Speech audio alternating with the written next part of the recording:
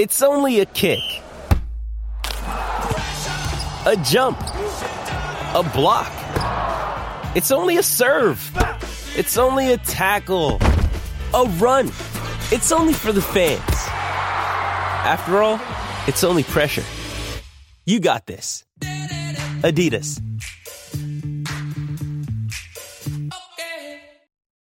When you need mealtime inspiration, it's worth shopping Kroger, where you'll find over 30,000 mouth-watering choices that excite your inner foodie. And no matter what tasty choice you make, you'll enjoy our everyday low prices, plus extra ways to save, like digital coupons worth over $600 each week. You can also save up to $1 off per gallon at the pump with fuel points. More savings and more inspiring flavors make shopping Kroger worth it every time. Kroger, fresh for everyone. Fuel restrictions apply. Another day is here, and you're ready for it. What to wear? Check. Breakfast, lunch, and dinner? Check. Planning for what's next and how to save for it? That's where Bank of America can help. For your financial to-dos, Bank of America has experts ready to help get you closer to your goals.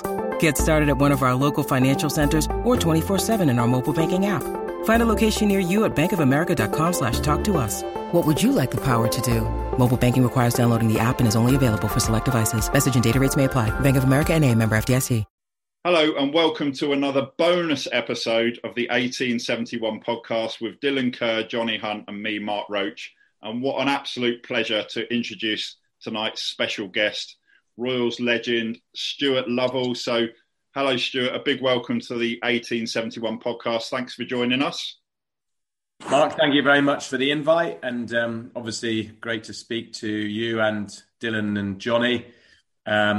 To reminisce. I've no idea what's on the agenda, but I dare say there'll be some really good ones, some probably a few painful ones, and we'll make the best of it. It's nice to chat about what was a huge part of my career. Well, I can guarantee there'll be at least one of each. But anyway, before we speak to Stuart, a quick mention for Andy Yeardom, who's another Royals player who's got a chance now to play at the World Cup after Ghana qualified, and obviously the big game at Barnsley is getting closer. Only 2 days to go now. And Stuart, it's fair to say that you were involved in some very big games in your time at Reading. So we're going to ask you, as we just said, your memories of some of those. But let me start with a very, very belated congratulations to you, as you recently joined me, Dylan and Johnny in the 50s club, even though you still look about 35, although your hair's a bit different, the colour's a bit different. But and you're, I only just found out a couple of hours ago, you're only 2 days older than Johnny, but a few years younger than me and Dylan. So we're a bit ahead of you. Did you do anything special for your big 5-0?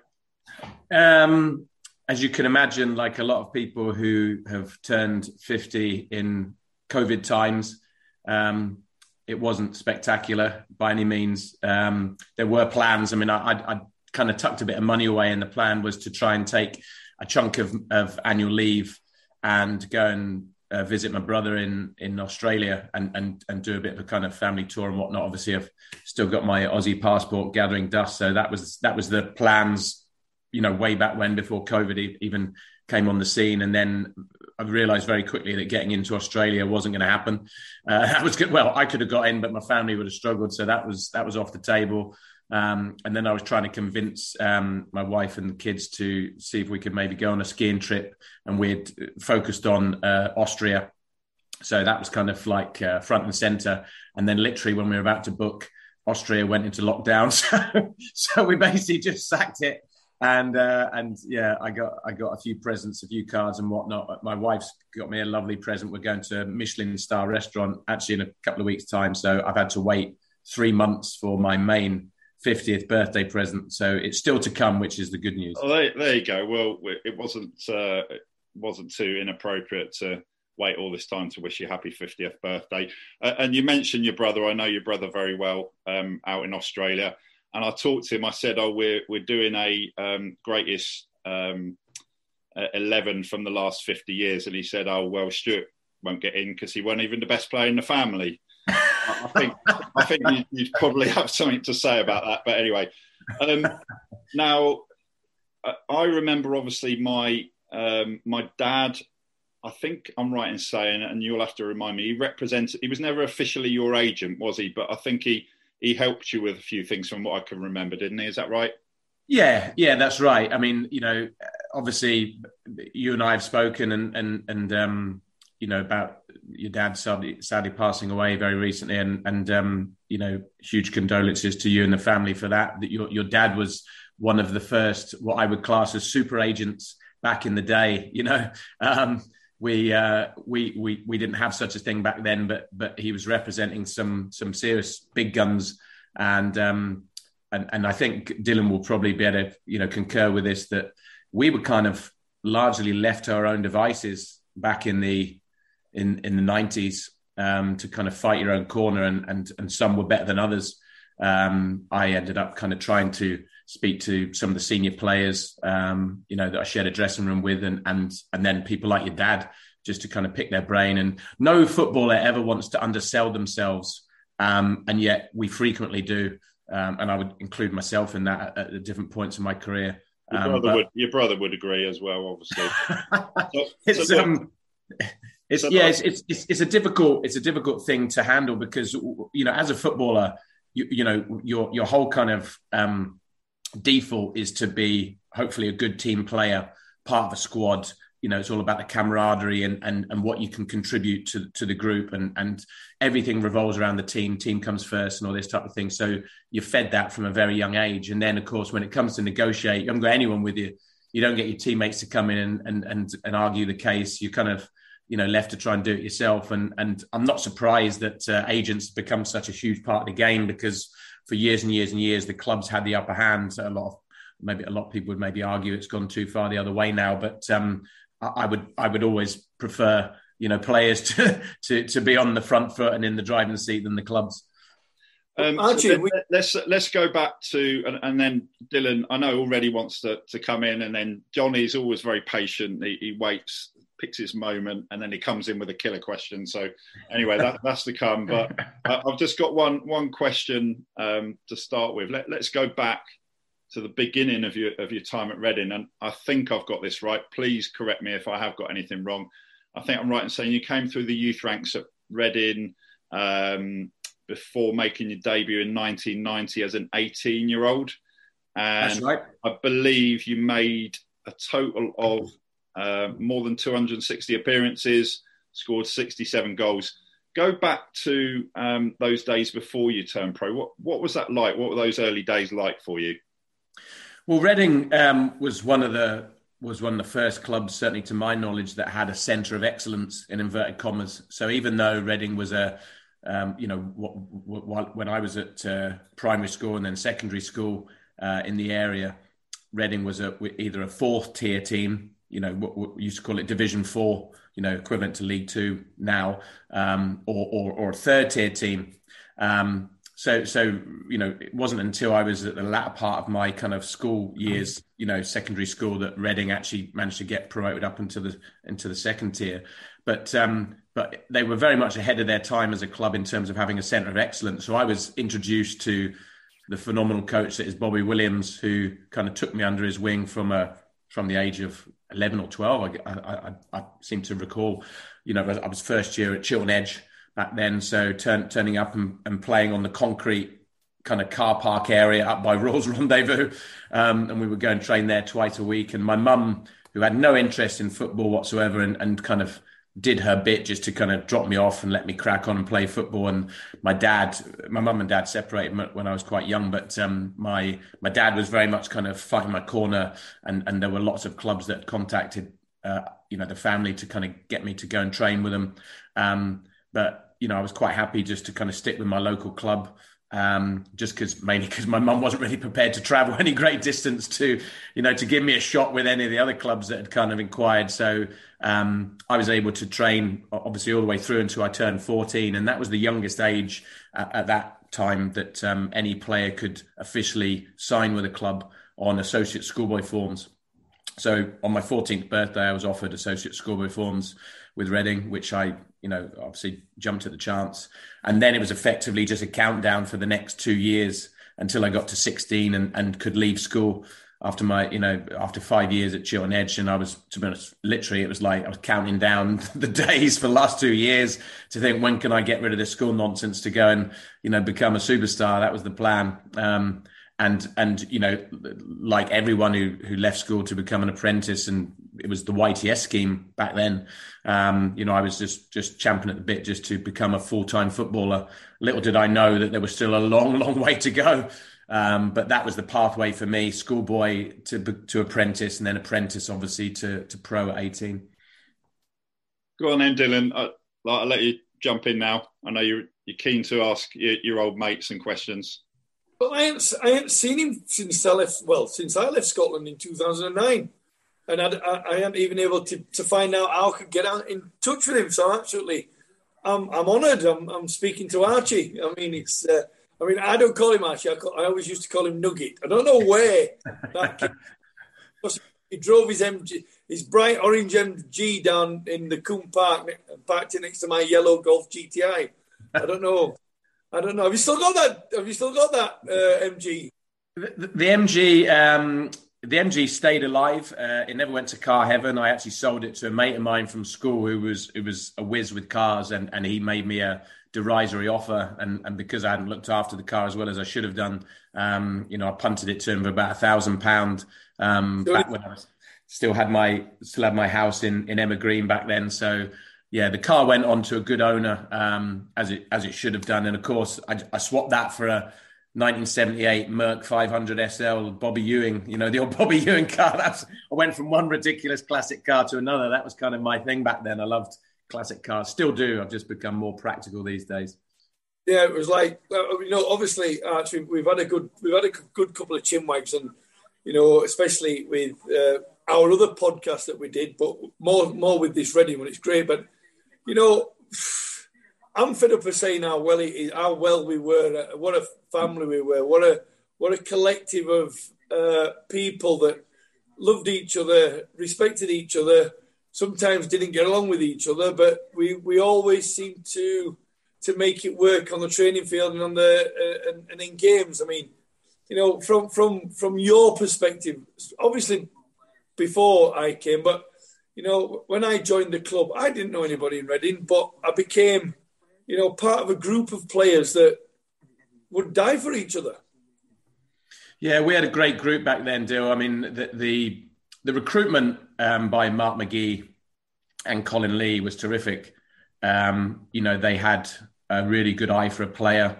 And it was funny, Mark McGee was brilliant with me because he used to kind of tell me about when he was signing a player.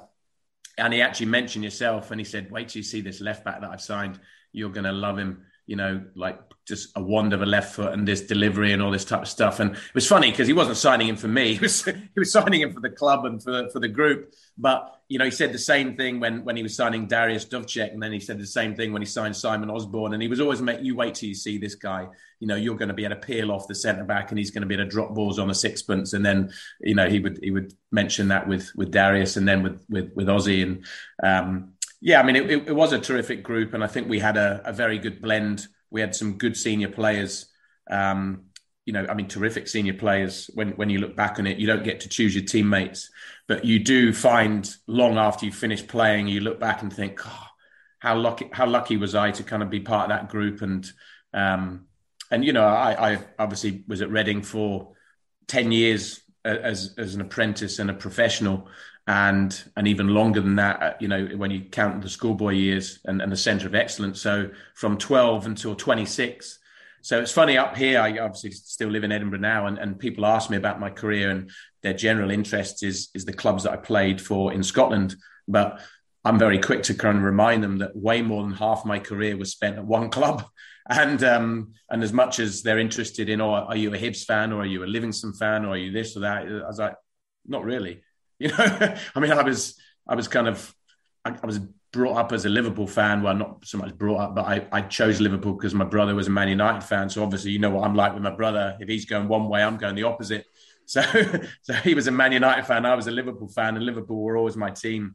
But obviously, when we moved to Reading, I wanted to go and see football, and I wanted to kind of experience it. So Reading was obviously a huge part of my growing up to watch live football, standing on the Tylehurst end and kind of taking in, some good teams, some mediocre teams, and some pretty rubbish teams at times. But I got to see all sorts of different things, and that's what being a Reading fan is about. I think you get to experience the highs and lows. I'm sure you guys have seen some terrific Reading sides over the years, and let's be honest, you've seen some dross as well, and you just have to take that. That's part and parcel of being a football fan, I think. Yeah, but actually, I mean, we had different characters. We had different characters of.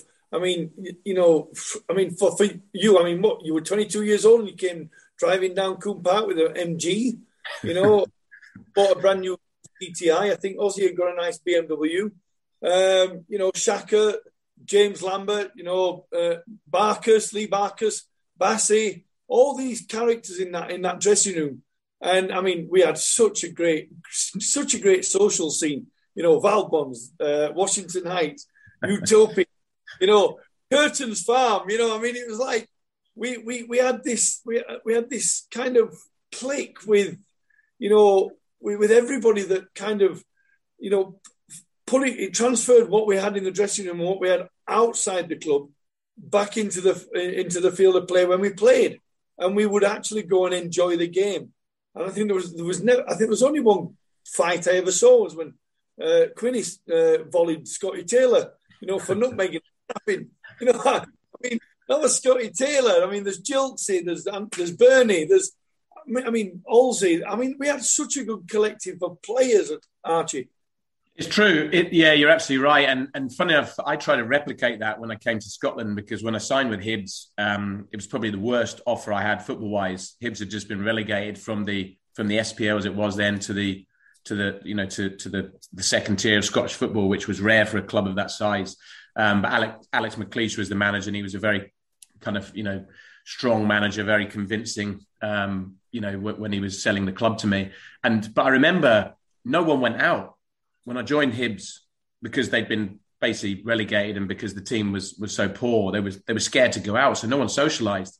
And gradually, when I got to know the players, I said to Alex McLeish, would you have any objections if the boys socialise? Because I said, I've experienced this myself with Reading, that when you get guys who kind of go out together and socialise together, you create this bond that you have a laugh and a joke on a night out, and you have a few drinks. And I said, work hard, play hard. I said I've kind of been brought up on that. He was very much the same. So he was like, on you go, just do what you need to do. And we had, again, some big characters when I joined Hibs, and that was the social scene that we tried to replicate, because there was a sense of I remember, back in the day when we were at Reading, your week was like clockwork. You played on Saturdays. There was no Friday football, Sunday football. It was like playing every Saturday, off Sunday, in Monday, double session Tuesday, and then go and do what you need to do, and we'd obviously, go out and hit wherever we were going, good proper night out, really good kick of the ball, and then spend most of Wednesday trying to recover and rehydrate, and then come back in and train on Thursday, easy day Friday, and then go and play Saturday. And it was kind of, rinse and repeat, wasn't it? It was like that for week after week after week. And you needed to have the kind of the energy and the powers of recovery to be able to do that from, pre-season all the way through to May. It was quite, mentally, I think it was quite tough to be able to carry on like that for the length of time, particularly when we were playing 46 league games, which is, it's kind of crazy, isn't it? But as you say, a great group, a very good social scene, and I think you find that when you have a period of your career which is successful, when you move to another club, which invariably most of us do at some point, you kind of recall those memories, and once you become a senior player, you kind of think, well, it's my turn to drive the dressing room here. It's my turn to become an influential player. Because when I was at Reading at that stage, I was one of the kids. I was one of the young guys who kind of just, followed the crowd because I certainly wasn't a leader. I was just someone that was looking to the senior players to see how it was done. Great memories, though. Great memories of the group. And as you say, I think if you've got the vast majority of that squad together now, you could throw them into a room and they would still have a really good night. You would, as you say, there's different characters and personalities in different age groups and stuff like that. But the vast majority of the guys were terrific teammates, certainly from my perspective. Stuart, we're going to take a very quick break now. We'll be back after this, and I'm going to ask you about the promotion season in 93-94. Okay, round 2. Name something that's not boring. A laundry? Ooh, a book club. Computer solitaire, huh? Ah, sorry, we were looking for Chumba Casino. That's right. ChumbaCasino.com has over 100 casino-style games. Join today and play for free for your chance to redeem some serious prizes. ChumbaCasino.com. No purchase necessary. Void where prohibited by law. 18+ terms and conditions apply. See website for details.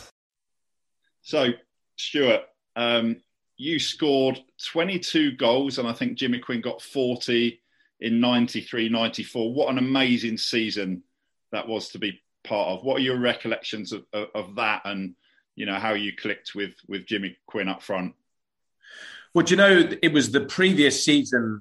A lot of people forget this. I don't forget this, obviously, because I was on the receiving end of it. But Mark McGee and I didn't really hit it off at first. I think that he kind of looked at me. Mark obviously had just been discarded by Ozzy Ardiles at Newcastle, so he was offered what was quite an unusual role as player manager of Reading initially, 35, and I would still argue to this day his legs had well and truly gone, and it was time to hang him up. I think I probably told him that at one stage, which clearly wouldn't have gone down very well. Egged on by Jeff Hopkins and Parky, I might add, saying, "Oh, you need to get in there and tell him that," and I foolishly thought that was actually a good idea, and then proceeded to get stuck back on the bench for about the next month. But we were coming to so the previous season, before we won the league. I was actually out the door. I'd been offered to Martin O'Neill at Wycombe Wanderers, and I was going there to sign on loan until the end of the season, because I was effectively a bit part player in 92-93. And then I'm trying to remember, it was so long ago, I was either on my way to Wycombe, but I think I drove all the way to Wycombe to sign forms to join them to the end of the season. And then the idea was I was going to sign for Wycombe permanently.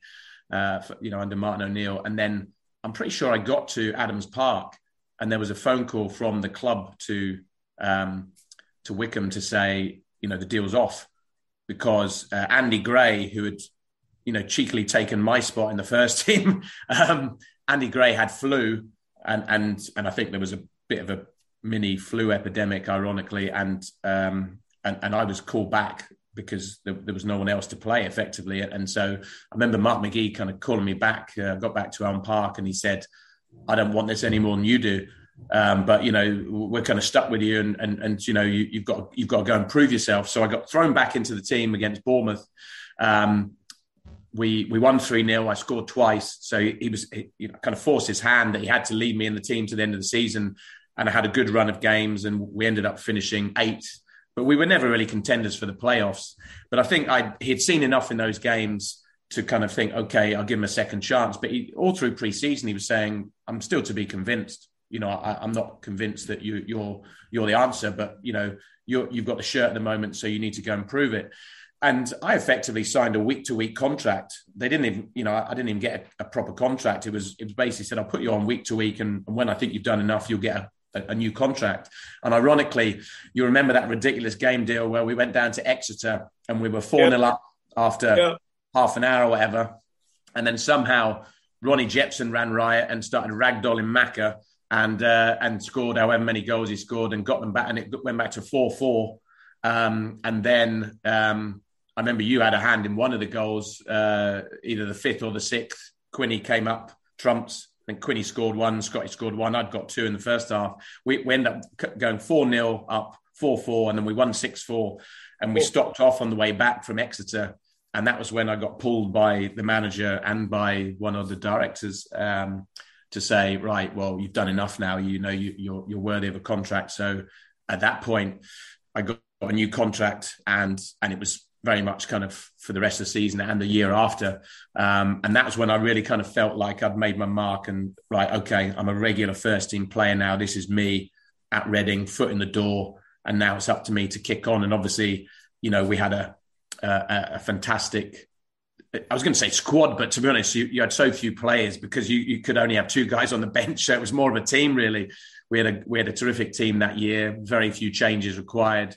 A kind of a style of play that suited us, and that was one of my favourite seasons because I mean that was the only time I ever got more than 20 goals in a season. But I was playing with a brilliant strike partner in Jimmy Quinn, and if I wasn't scoring, he was, and vice versa. And we had a terrific balance to the side. I loved the style of play. It was everything that I enjoyed about football. It was like, if in doubt, attack. Mark was very much like that. He was a front foot kind of type of guy, and Colin Lee was a terrific coach. So, yeah, that season just clicked for me personally and for the team. And great memories when you win something with your local club. It really leaves an indelible mark. It was phenomenal. I still remember the celebrations at Elm Park and singing "We Are the Champions" and all that type of thing. And I suppose at that age, so I would have been 21, 22, come the end of the season. And it kind of, I suppose back then I really didn't appreciate what was going to come down the track in my career. I thought that was normal, winning the league and getting a medal and getting promoted was going to happen every year. And ironically, it was, if anything, we surpassed it the following season in terms of the achievement. But I found out 2 or 3 years down the line that there would be bumps in the road and that it wasn't all a fairy tale. So Stuart, got to ask you. Let's get this one done. So the following season, obviously, brilliant season, finished second. The restructure meant that you went into the playoffs. And just really, do you still have nightmares about the penalty in the playoff final? Oh, I mean, it was obviously it was a very difficult moment for me personally because you feel that responsibility, first and foremost to your teammates, and I took that. I mean, that hit me hard because I'm not really one for kind of trying to pass the buck. I spoke to Adi about this a while ago, and it was funny because he said to me, "This is the first time we've ever spoken about this, since it happened in 1995." But it was an incredibly difficult moment to process as an individual. So I remember kind of getting back to we had a reception in Caversham, and my brother and my dad were waiting there, and my dad was always a bit of a softie. Quite an emotional guy, and he kind of got the old wobbly lip, which kind of set me off. I was like, oh God, and then you just kind of try and steel yourself to say, okay, well, it'll be okay, it'll be fine next season. But if I'm honest, I kind of knew what was coming, because we had players, like Shaka, for example, that you knew Shaka was going to get snapped up. Ozzy was only with us for one season, Simon Osborne, and he'd played so well that and because of his age, you kind of thought, well, someone's going to grab him. And we were looking at AD and Gilksy and, Scotty Taylor and, myself, to be honest. I think I was probably an asset at that stage because my age and Dylan had a phenomenal season. You were just kind of looking at it thinking, what's going to happen here? But there were probably opportunities for me if I wanted to force a move that I could have moved, but I felt such guilt and responsibility for what happened at Wembley that and also I had such an ego at the time that I was convinced that I would fix it myself. I just thought, well, I'm obviously one of the top guys here, and I'll just score a barrel load of goals and I'll just get promoted next season. It was a million miles away from that. The following season for me personally and for the team, we lost some great players and the kind of feel good factor was never the same again, for all the time that I remained at Reading. So that was, it was a really, really difficult moment. As I said to AD, you've got to own it. You've got to accept the fact that you don't try and point the finger of blame. It was really interesting. I was listening to some of the comments that Shaka made the other day, and he was talking about how as a young keeper, he felt that he would have, if that had happened several years down the line, he felt that he would have stopped the equaliser. And do you know, I'd never even given that a second thought, because all I'd ever done was just pointing the finger of blame at myself and thinking it was me, it was on me, 100% on me, no one else. If I'd have scored 3-0 at halftime, game over. And I remember when he said that, I remember kind of thinking it was a bit of a trundly miss kick, equaliser. And this is the point about football. It's never on one player. I can speak about it honestly now and say it was a huge turning point in the game, but it's never on one player. We were still 2-0 up with about 12 minutes to go. So, it wasn't like we were under a barrage of attacks from Bolton in the second half. I mean, I think they had the pressure and the territory, but we were ticking along nicely, 2-0 up with 12 minutes to go. And let's be honest, we were close enough that we should have got it done. But yeah, listen, horrible moment. And I think probably there was no one more relieved than me than when Reading eventually got promoted, under the Steve Coppell era, because I had a huge sigh of relief just to kind of think, right, I'm no longer the guy that prevented Reading from getting to the Premier League. Finally this fantastic group of players have managed to do it. And I think a lot of fans kind of thought, right, well, now's the time to forgive because now they got the opportunity to experience Reading in the top division finally, which is a fantastic moment for all Reading fans. And Johnny, I'll let you jump in now. I know you've been patiently waiting. I think you wanted to mention something about Wolves and a couple of goals at the end. Oh, I think that was one of the big moments, wasn't it? After that season, the 2 goals in the last couple of minutes against Wolves. How was that? Must have been an amazing experience. And also about your injury shirt, the crew shirt. Yeah. How did that affect you personally, professionally, and everything else? Because that was huge, wasn't it, at the time? Yeah. You're talking about an enormous high, albeit one game, but I've a few memories from that game. I mean, I when I bump into Reading fans, and I actually bumped into a Reading fan, not that long ago, randomly. And he was talking about that game and just saying that was his favourite memory as a Reading fan from watching Reading at Elm Park, and saying, oh God, we so wanted to beat Mark McGee because we kind of felt like he walked out on us. So I remember popping up with, you don't get many situations where you score 93rd, 97th minute. So that was pretty special. No one ever played to 97 minutes back then. It was unheard of. It happens virtually every week now. But back then it was, it was just one of those situations, right place, right time. But I remember actually bumping into Adi in the tunnel because, of course, Adi was injured, but he was a Wolves player. And he just looked at me and I can't repeat the language, obviously, but he kind of had this wry smile when he was laughing. And then every single expletive that you can imagine came out of his mouth as if to say, you jammy, beep, beep, beep, beep, beep, like this. But that was a great moment. That was just a fantastic feeling, because it was kind of like just a very small bit of payback from me to the Reading fans to kind of, get back in their good books again. I mean, it was quite a long time after Wembley. Obviously, we'd moved on, I think, to a large extent. But sadly, not long after that, probably barely a month after that, I ruptured my ACL playing in a game that, frankly, I should never have been playing. I'd actually been part of the first team playing up at Main Road. I think it was either the day before or 2 days before, and then this was a punishment for the team being 2-0 up and losing 3-2, and I ended up getting sent to play away at Slough, and I mean this is the part of football that fans never get to see up close, where a manager or two managers decide that they're going to put you into a situation where it's just designed to well, exactly. It's effectively, it's designed to try and break you. It's a case of we're in charge, and no manager in their right mind would think it's right for you to play in a first team game in front of 30,000 people at Man City, and then 2 days later you're playing against Slough because they didn't think that you had a great 45 minutes or whatever it was. And I remember just thinking, if I ever go into coaching or management, I will never treat players like this. And so, listen, you know what? Over time is a great healer, and you try not to get too personal about it.